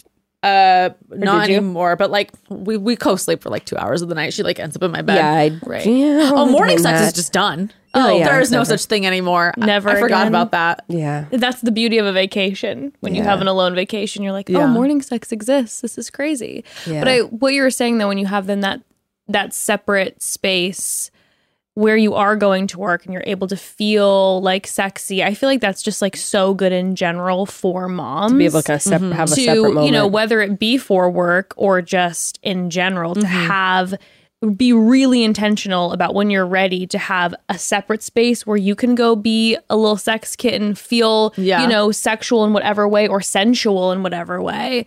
Just remind yourself that you're like, oh, I'm still me. Oh yeah, definitely. I like, God, the identity stuff. You're like, who am I? What am I? Like, what selfish thing can I do for myself today? I think even if my job was like accounting, I would want a separate space. A lot of people are working from home now. It's like, if my daughter knows I'm in the house, she will not leave me alone. She will break that door down and she will come find me. Like, I could not imagine trying to work at home. Like, I would actually have to have a separate space. Yeah. How did you navigate like? So dealing with kind of those shifts, like with your own body, with your libido and all that, I would just imagine, like if I did adult content with Gray, was that something that was hard in your relationship? Like just stuff we've gone through in our relationship where I'm like, I'm not feeling sexy for like a couple months. Like for whatever reason, I'm feeling like an aversion to sex. I'm feeling there's a lot going on. I'm really stressed out with work. I'm really stressed out with the kids, whatever. And I'm like, for whatever reason, I don't feel like being intimate right now. How have you navigated that in your relationship when part of your guys' relationship and part of your sexual relationship is tied to like work? Yeah, I mean, we never pushed it. And like, we had actually filmed episodes of the OnlyFans podcast we have before I even had Parker. Oh, really? And then after I had her, we were not ready to like work on it again for a long time, which is why it took like over a year to come out, which I'm glad because we just did everything on our own terms. Like we've never like pushed it because it would not be fun. It would ruin our relationship to just be having sex, you know? Yeah. Even when I wanted to get pregnant, I'd be like, Adam, I'm ovulating. You have to have sex with me. He's like, you cannot talk to me like that. You're taking me out of all of it. Yeah. And I was like, okay, that makes sense. Like he's right, you know? And so when you make it a job like that, it's just, you can't. It would ruin everything. We like enjoy doing scenes together still after all this time. And I think it's because we've always respected when the other person's not into it. Like I wouldn't push him to have sex with me if he was not in the mood and vice versa. Yeah. Right. You know? So how does that work when you have scheduled like scenes with girls? How do you get yourself? Oh, I mean, that's kind of different, I guess, because you're like, it's on the calendar versus like you're watching TV and someone comes over and tries to get on top of you. You know, it's like, and we've decided ahead of time, like, this is what we're going to do. And we're doing it like at my porn house. So mentally we're like in that space and we treat it like a real work day. So like you wouldn't call out on work. Like you go to work, right? You said you're going to show up to work. There's the filmer, there's the other girl. You got your hair and makeup done. Like you've kind of prepared, but then we always do it in such a way where I feel like before I had a kid, I'd probably like shoot like late at night, 8, whatever. Now I'm like, gotta be done by 6. I gotta go to bedtime. Like come in at 11 a.m. Right. Yeah, exactly. So you said that you and Adam, like you would, before you ever started doing this, would like regularly go out and have threesomes. Yeah. So are you someone who gets jealous or have you just never been? I've gotten jealous in the past For sure. I think more so in the beginning of our relationship where I was kind of like, do you really like me? Is this a real thing? Right. A lot of people thought our relationship was like a fake YouTube relationship, which I'm like, wait, if they think that, should I think that? And also he was kind of just like, he was like a little slut, you know, like he kind of like played hard to get with me a little bit. So when we were doing our threesomes and stuff in the beginning, I was a little bit jealous, but like never in an overt way. But I've just seen how he is with girls. Like, we have fucked girls and we go to a party and I'm like, say hi to her. She's right there. He's like, who is that? I'm like, we fucked her, you know? And like, I want to call him out, but I'll tell you guys after. I won't call him out right now. But so like when I see how little the sex means to him, it's a lot easier to not be jealous, especially now. I mean, for the first time this year, I got this really bad 24-hour stomach bug and I could not go to set. And I had like kind of put the pressure on this girl because she was trying to bail when I had fully like scheduled a shoot and she was coming from Vegas. And I wake up in the morning and I'm like disgusting and puking. And I'm like, you have to go fuck her without me. Like, I cannot go, but the show must go on. Like, and I said, I don't want to know how it was when you come back. I don't want to watch the scene, but I don't actually care that much because I know, like, it's not like he's getting her number and like gonna, you know, We're not gonna go grab lunch after. Exactly. Right. Like, it's work. yeah. So, and I don't know if I could do that with any partner I've had or any partner I could have in the future, which I'm not gonna have a partner in the future. We're getting married, but like, you know what I mean? Like, it would be, it works with him. Yeah. But I don't know if it would It's work specific. with everyone. And people always ask us, like, how are you guys able to have threesomes? And it's just like, he's really good at giving both of us attention in a fair way. And I'm really good at acknowledging that, like, he is going to be attracted to lots of women the same way I find lots of men attractive. Sure. And it doesn't mean that I'm any less Totally. beautiful. You know, like, I just, like, I'm aware of all those things. So I think that's why it just works. Right. Someone being sexy is not equivalent to you wanting to dump your person and spend the rest of your start life a whole with new that relationship. person. Sure. That's a lot. And like all the girls we work with, like, it's their job. They're there because first and foremost, they want to make money. Right. They'd probably rather not be there. They'd probably rather be just at home watching TV. Yes, exactly. Most of the time. But they're doing their job, you know? Like, Yeah. I've never gotten the vibe from a girl like, I'm going to steal her man, you know? Yeah. Yeah. So, Do you have, I feel like we get questions sometimes from people who are in like long-term relationships who are like, maybe we want to try to have a threesome. Do you have any tips on someone who has never had a threesome before and is interested in like having one? how to find someone to have a threesome with? I mean, either that or even just How the to hunt them down. but just the comfortability of like the, you know, going in with a partner that you've had for a long time. Like, I think talking about all the boundaries beforehand is important. And I think I had like not a lot of rules in the beginning, but like more. Like, I think that at one point I was like, well, don't kiss her and like no cuddling her after because like cuddling is for me. And now I'm kind of like, we do like a pre-cuddle with the girls so he can get a boner. I'm like, we're like, oh, let's all fucking cuddle. And like he kisses the girls and I don't care. But like I had to like get to that place Sure. where I had seen us be with another girl enough times where it's just so normal to me. But definitely figuring out like what would bother you, what wouldn't bother you, and all those sort of things, like what your boundaries are. Beforehand. You don't want to be in the middle of the scene pulling the girl off like, you're not supposed to do that. right. And then dealing with the backlash later of like, oh no. Oh yeah, and I would say like, it just occurred to me, but like, don't choose someone that you're like friends with or know in any capacity, because that could fuck things up for you guys in the future as friends if you do that, you know? I listened to that sex expert podcast I was telling you about, and they give literally the exact same advice. really? Where they were like, discuss your boundaries in advance. Don't just get drunk and hook up with people because someone's going to get butthurt and it's going to be a thing. And also, they were like, don't fuck your friends. Yeah. Like, if you want to maintain that friendship, it's best probably not to. Especially not for like your first threesome. I've been to porn parties where it's like someone's birthday and they happen to do porn, so like all the friends there also do porn and we all start fucking, but it's like you know, it's different because your friends, that's their job. Right. There's that connection. It's not just like the random friend who you've known for forever who that's like not the bestie. the industry she's in. And then all of a sudden you can't ever talk to them again. Right. Do you guys still have threesomes off camera? Honestly, I can't remember. Well, we did have a threesome off camera, but it was like with a girl that we'd already had a million threesomes with, and we all happened to be going to the same event, and we all happened to leave together. So then naturally we were just like, well, let's just fuck right now, you know? Right. It's so funny because like before we were kind of like, oh, this girl's hot, we should leave with her and we all have sex. And now I'm like, where's her test? Like I'm like, I can't fuck people if I don't know what their STD test says, you know? So it definitely takes like the spontaneity out of it, but I could not imagine going back and like, everyone's disgusting and germy. They don't get tested.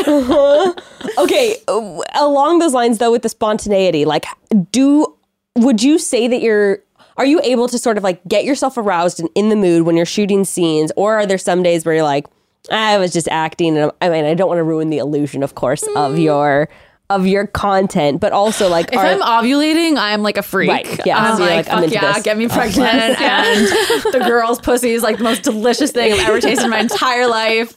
And some days, yeah, it's just work. Like sometimes we have 2 scenes scheduled back to back, and like during the first scene, I'm trying not to fuck up my makeup, which I hate because it definitely doesn't make for a good scene. And I'm like, you know, like trying not to get my face in it. And I like love girls. I love going down on girls. Yeah. So like in those scenes, I'm like a little bit more in my head and maybe a little bit less aroused. But then the next scene, I'm like, yes, we can destroy this. Right. And it comes out a lot better. But for the most part, like I'm there and I want to be there and I'm having a good time. I don't like work with people that I don't think I would have fun with. My favorite though is working with girls who like, in their personal life, they're like, I'm a fucking lesbian. And like me and her, like, who cares if Adam shows up, you know? We're just like down for each other, you know?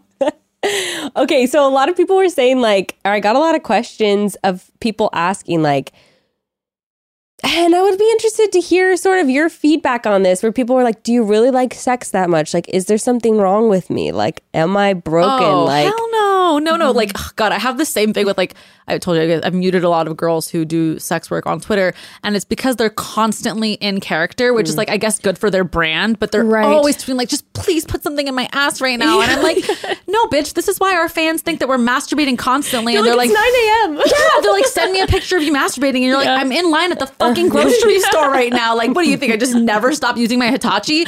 But no, I would say like in my, like I had sex 6 times last week because I happen to have 16 scheduled. But there's definitely like a week or 10 days that could go by where Adam and I like kind of just like forget to have sex with each other. But I think like on average, it's like every 3 or 4 days. Yeah. I don't think that there's anything wrong with you for sure. I think even in like my, I don't know, slutty single days, I wasn't having like that much sex. I mean, I like it enough to want to do it as a job, but I think it definitely sounds like a fucked up message of like, oh, you should be this horny all the time. Right. And I listened to a podcast where you were saying too, you were scared of like just painful sex too, like after having your daughter, where you were talking about like just stuff being uncomfortable and being like a little apprehensive. I thought that was really relatable. Like, what it is, like once in a while, it'll still hurt. And I think like the scar tissue buildup from my C-section scar, like internally will pull where I'm probably like shimmying away from Adam. I'm like, yeah, I don't know. I'm like, oh, yeah, like hold on, slow down. And like I think that happened like last week. And yeah, in the beginning, I was definitely like really scared. Yeah. And how did you kind of like navigate being in your head about that? Like just time. Yeah, I think just time and just like acknowledging it beforehand. Like, hey, like, you know, this is a little weird for me right now. So like, don't take it personally. Like, you know, I think at one point he was like, do I turn you on? Like, is it okay? And I'm like, yo, this is not like a you thing. This is like a me thing. I mean, I knew postpartum could be fucked up, but like, I like cried at the same time every day for a couple weeks. Me too. Was it like when the sun was going down? Yes. People would want to come visit the baby, and I'm like, come in the morning. Do not come in the evening. Don't come at like 6. I'll be sobbing. Because I'm not a person at that time. And I don't want to interact with you. It's the witching hour. Yeah. It was the witching hour. The kid, it was tough with the kid at that point, and I feel like your emotions are like just through the roof. I think like my fear of having another baby is like all of those just 2 weeks, you know? Oh my God. Like, I would literally like see the light dimming, like the sun setting, and I would be like, everything's it's like hopeless. You just took Molly and you're coming down over me straight up. Like all my serotonin has been drained from my brain. Yeah, it was way better with the second for me. Oh, really? Did you have like really happy pregnancies? Like, were you like super hormonal? God, well, I mean, my first pregnancy was not fucking happy at all because we fucking hated each other. Oh, what? Well, you know, we got pregnant 3 months into dating, and it was straight up like, and we've actually had a podcast episode about this before where we were like, we were both like, we weren't saying it, but the undertone was like, I don't want to be with you. Like, I don't want to be doing this. I don't want to, what we're doing right now. Like, I always say having a kid is a bigger commitment than getting married because, like, you're in it for life, like, with the kid. So I just felt like I don't want to be doing this with you. Like we were just casually dating, and he now says he felt the same way, where he was like, "Fuck, like we're stuck with each other." So there was so much like resentment, and also like, oh my God, his reaction when I told him like I was pregnant, and he was like really wanted me to have an abortion. I was like, nope. And so there was just a lot of resentment and a lot of like we hated each other. The second she was born, it was like we both were just like, this is incredible. Wow. Like, and a lot of the stress was relieved because it was like, she's here. This is amazing. She's real. She's not just like an idea anymore. It's a concept. We're both obsessed with her, and everything changed from there. But throughout the pregnancy, it's fucking sucked. And yeah, I was hormonal. I had horrible acne. My face was so swollen, and I just was, just like uncomfortable in my body. I was growing out a pixie cut, and I had like a mullet stage. It was just, oh my God. I was just not happy during that. I feel like my pregnancy was like the best antidepressant someone could have given me. I was like, I want to feel like this all the fucking time. And like all the food stuff that I was worried about, like that would happen to me when I eventually got pregnant one day. I was like, how's my body dysmorphia going to be when I get pregnant? Yeah. But my relationship to food was like the purest it had ever been. Like before I would like buy a box of Oreos, and I couldn't keep it in the cupboard. I would literally just eat the whole fucking box. Yeah. But when I was pregnant, I'd be like, I kind of want an Oreo. And I'd like go get one, take a bite out of it, and then throw the other half away. And then it would sit there, and I would fucking forget about it for weeks. And I was like, this is what it's supposed to be like. Like this obsession that I have, always constantly thinking about like my food and my eating. Yeah. You know, it was just so pure when I was pregnant. It was very intuitive. And so I didn't really understand when people would say like they were so hungry when they were pregnant. I was just kind of like no, living my life. It was so great. And then I had her, and those first few weeks, I was like, how do people do this? Oh yeah. No, I had a super similar experience. I'm like, I felt so blissed out when I was pregnant and I wasn't sick. The last month and a half was miserable because I was like 4 centimeters dilated for like 6 weeks. Oh my God. It was really bad. But the whole time I was like, I feel great mentally. Like I feel amazing. I love my body. It felt so good. And then postpartum kicked my ass. How long did it last for you? Postpartum? I mean, I would say probably for me, it felt like a solid 2 months. And then, because all of a sudden when she hit like 11 weeks old, I like felt like it hit me like again. Because she woke up and she had like really They're bad not sleeping all the she had time really anymore. she had really bad colic, so it was just like crying 24 hours a day. And then you have the people around you who are just like, oh my God, this is so amazing. You're a mother, isn't she beautiful? Yeah. And you're like, I just went in a hole. I was like, I didn't talk to anybody for like months, which wasn't probably good for my mental health, but I was like, I can't give anything to anybody. I'm like, no, it's a no. Yeah, second was night and day for me. So just a heads up, it was like it could be totally different. It was like day 3. Okay, I know. By the way, this bitch was back at work. I'm gonna turn the air on. This bitch was back at work in days. Yeah, I think I remember you posting like you were doing I know, but I probably shouldn't have been. But with Ruth, I felt like you were back and you were being like a trooper, and I was like, "Are you sure you're okay doing this?" And you were like, "No, I got it," because you're at hard work. You're like, "I can do it." We could tell you were exhausted. Yeah. With Frank, dude, you were like, I'm back. And literally, I'm like, how do you have this much energy? 3 days postpartum, I had the double stroller, and I was on a business call with our agency, like walking down the neighborhood, just like, let's go. Granted, like 2 weeks after that, you do get like the adrenaline rush. Yeah. And then I like hit a wall, and I had like, remember I passed like a big blood clot. My midwife was like, that's because you need to chill the fuck out and like lay down.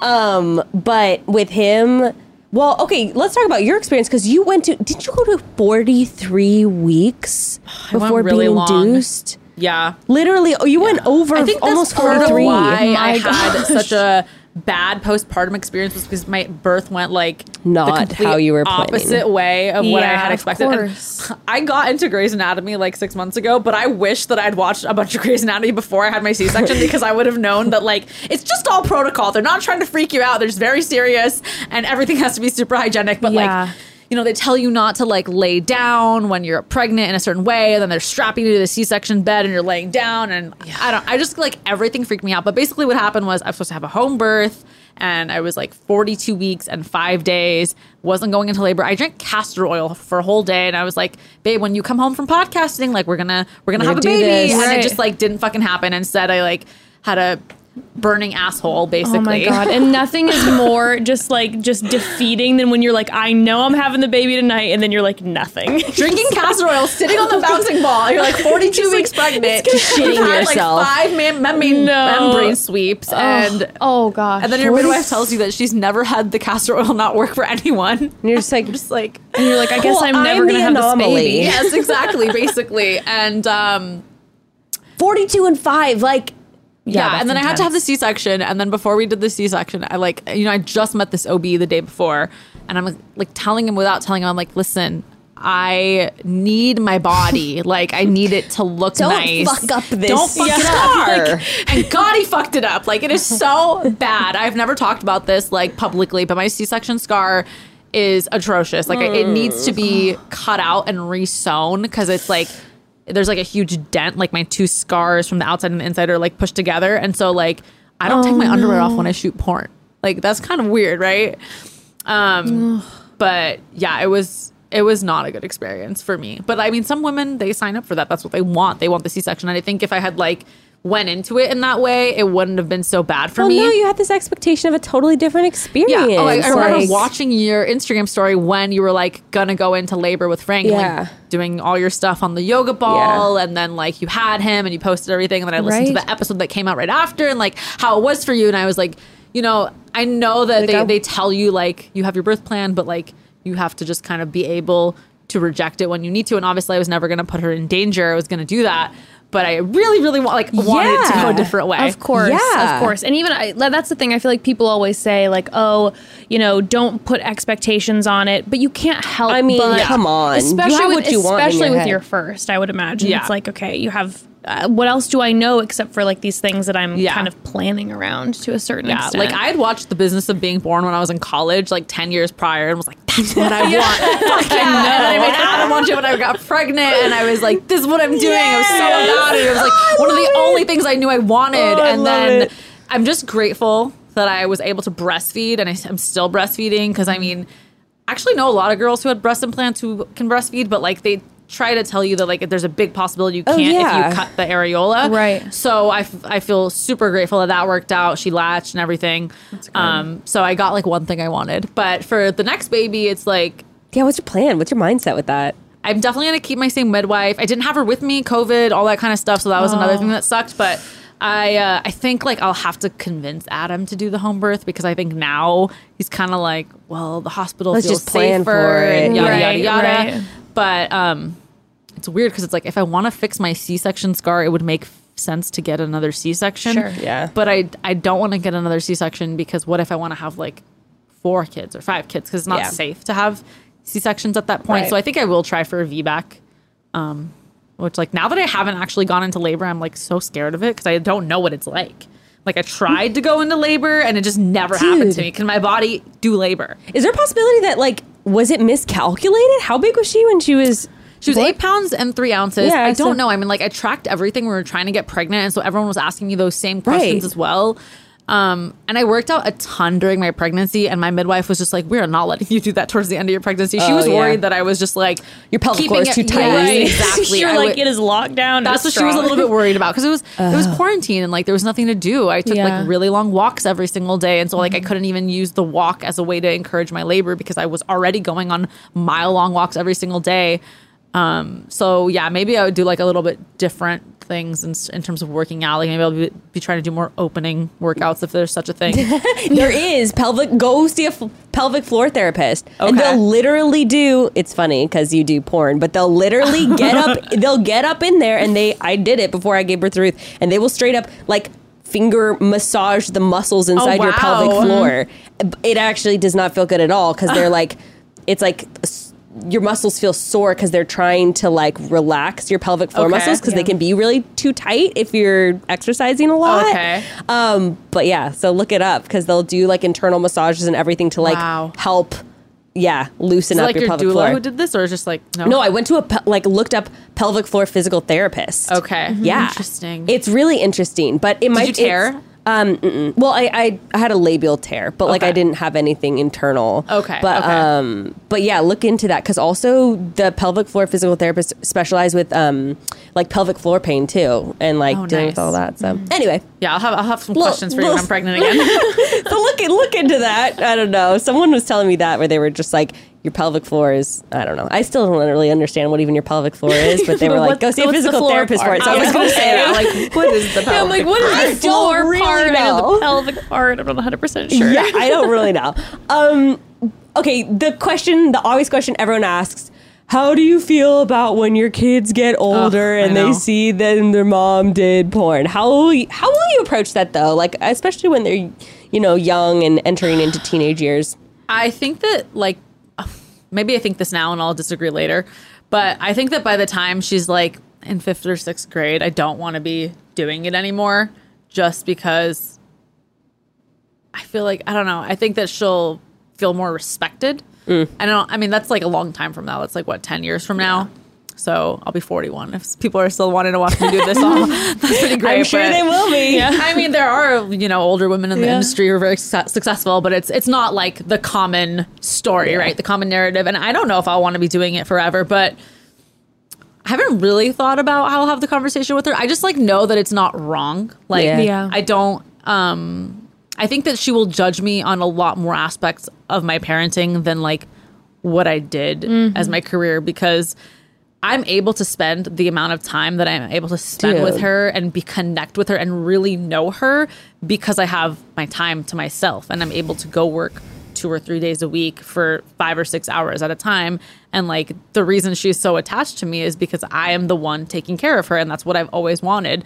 And I just don't think her problem with me, if she has mommy issues, I don't think it's going to be because I had sex with her dad and we filmed it. You know? Not. No. Right? No, and what you grow up with is normal, right? You don't know any different until someone tells you, and you're like, oh, your mom doesn't take videos and post on the internet of them having sex with your dad? Yeah. Oh, And it's everyone's like, oh, how would you feel if your daughter did this? And it's I'm worried about aspects of it, the way that it's affected my body image maybe, or made it worse in some ways. I would be worried about that. And I would be worried about that if she decided to do anything in front of camera. Right. But I mean, you worry about that in general, right? Yeah, Regardless of what they're doing. It's the reason I don't want her to have a phone when she's in middle school, because I know how detrimental social media can be for middle school girls. It's but if she wanted to do what I do, I would guide her in the smart way to do it and the safe way to do it. Yeah. But I don't, and I wouldn't necessarily encourage her to do it. I would want her to do whatever she wants. But people are always how would you feel about that? And it's what am I doing that's wrong? Yeah. Right. Yeah. To that end, what advice would you give to someone wanting to get into making adult content? A girl who's I'm thinking about starting an OnlyFans. What advice would you give? I mean, it's different advice for different things, I guess. I when I was gonna get into it, someone approached me and was let me take 50% of your income. Right. And I would say definitely say no to those things. And I've heard some horror stories of girls who show up to set and they don't get paid and then they just keep shooting. Someone keeps booking them. You're supposed to get paid for a scene on the day of the scene via check. They really? hand it to you. Oh, yes, they pay wow. everyone with a check on the day of. Some companies might ask if you want direct deposit and they might make you fill it out and do it that way. But you get paid the day you work. And so I've heard of girls know that. who are just working and working and working and they kept saying oh, the money's gonna come, and they just never got paid and stuff. So there are definitely a million ways you can get taken advantage of in this industry. And some girls feel I'm speaking a little bit to the studio side of things, which I didn't really participate in, but I know girls who did. Right. And a lot of girls have said I didn't feel I could say no to such and such thing, but you can. I mean, girls feel there's just so many girls who want to be in porn or whatever that they can't, but you can say whatever you want. And that's why you hear girls who are oh, I really didn't want to do that, but I felt pressured from the producer. I wanted everyone on set to get paid because whether the girl finishes the scene is whether or not the filmers and everyone else gets paid too, you know? Right.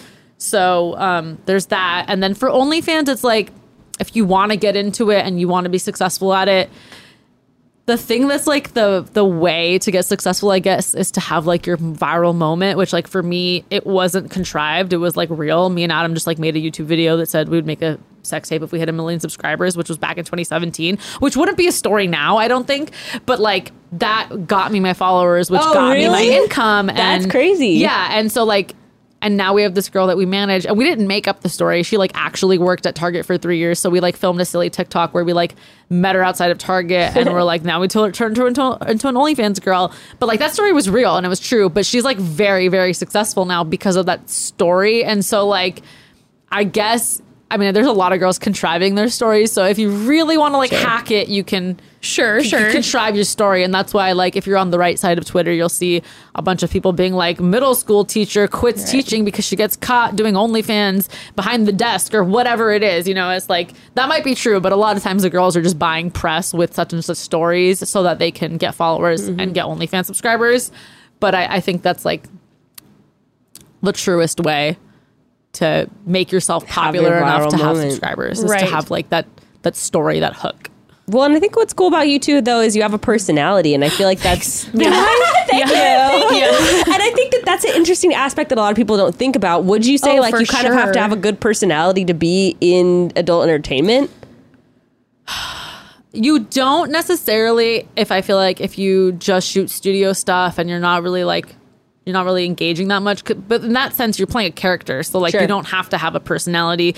But if you're like in this new influencer age where there's like really popular porn girls who are also popular on social media, then like I think the personality really, really goes a long way. Yeah, for sure. Because you have to be able to network too. Yeah, I feel like that's a big way that you've grown your just like OnlyFans following too, right? Is like collaborating with people. Yeah, exactly. So you have to be able to figure out how to get your in with people. And yeah, I mean, I feel like girls will just work with, like, the girls need girls to work with at this point. There's like, you know, I'm like, I follow just like whatever cute girl I see on Twitter that has like 20, 30, whatever thousand followers, because I'm like, okay, maybe I'll work with her one day, and then her and her. You have to like start collecting girls because there's only like so many, I guess, you know? That's so interesting. Super fascinating. Well, thank you for joining us. When you and Grace start your OnlyFans, you can consult me. I know. Straight up, I'm like, damn, okay. When I have you guys start managing me in my new career venture, I'll hit you up. For real.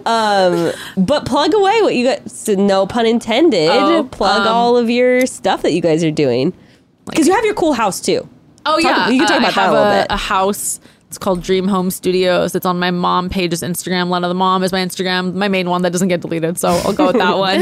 But yeah, I have a pretty cute studio house that people can rent on Pure Space. Very cute. So thank you. I worked with Danny Daisy. She's a fun designer. So yeah, follow me if you want. Amazing. I don't know. I don't like to like. Oh, and talk about your podcast though. Podcast. Where can people find that? Oh, that's on OnlyFans. So it's onlyfans.com/plugtalkshow, and it's where we interview a girl for like 30 minutes and then we have sex with her at the end, which so fun. So funny. Such a fun idea. So fun. Love it. We're not gonna have sex after this, but no. Leave it up as a question mark. Right. You will have to pay to see it though, so sorry. No ads going there. Yeah. No. But thank you so much for coming on. Thank you guys. This is fun. And so follow Lena. I love following you on Instagram, so we're internet friends. I suggest following her too. But with that, broads, chat soon.